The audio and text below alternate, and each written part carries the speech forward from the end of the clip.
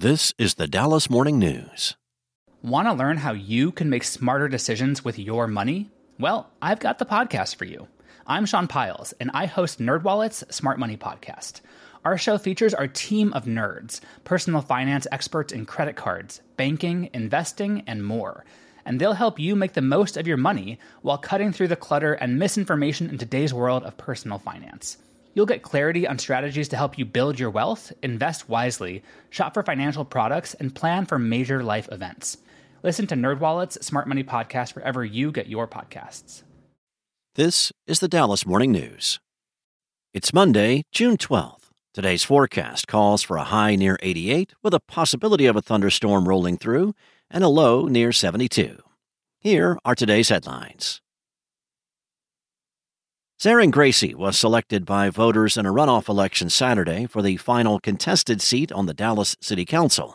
Unofficial results Saturday night showed Gracey claimed almost 63% of the vote ahead of opponent Joe Tav, who earned 37%.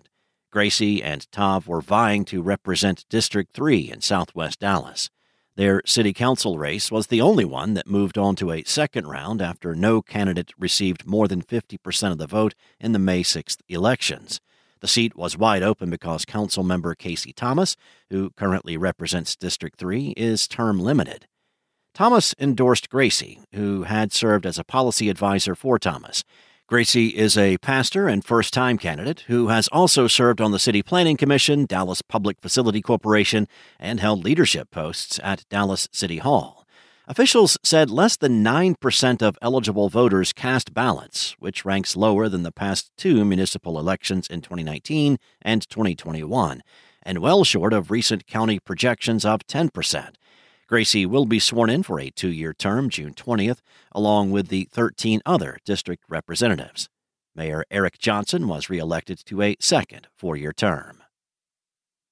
In other news, a young child in Hood County was recently diagnosed with measles, the first time the virus has been confirmed in North Texas since 2019, according to state health officials who do not know how the child was exposed to the virus. Measles is considered highly contagious, the State Department said in a Friday news release. 23 people in the state were infected with measles in 2019. The measles vaccine is highly effective, but even those who have been vaccinated can occasionally become infected, according to state health officials. People who have been exposed to the virus usually experience symptoms a week to 2 weeks after they were infected. Symptoms include a fever, cough, runny nose, red and watery eyes, and a rash that first appears on the face and spreads to the rest of the body.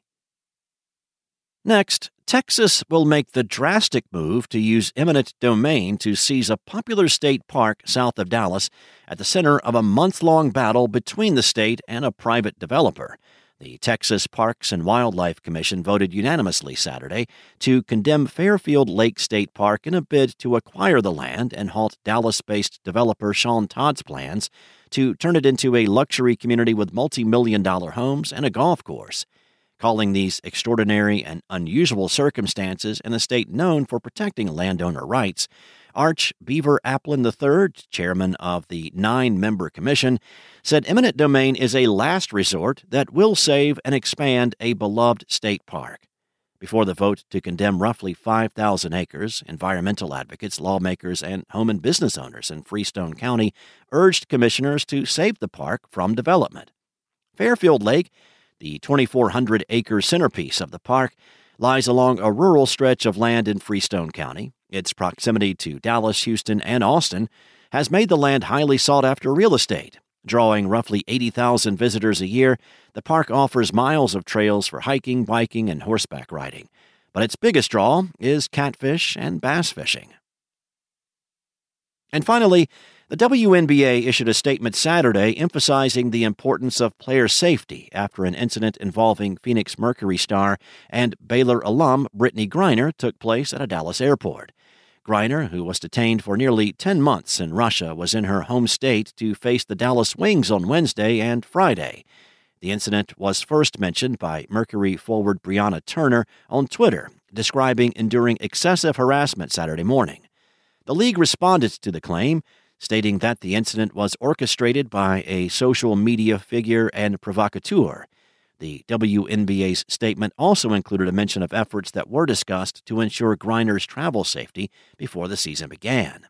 WNBA teams have flown commercially during the regular season since the league's inception in 1997. The league typically doesn't allow teams to charter because it could create a competitive advantage for teams who can afford to pay for them.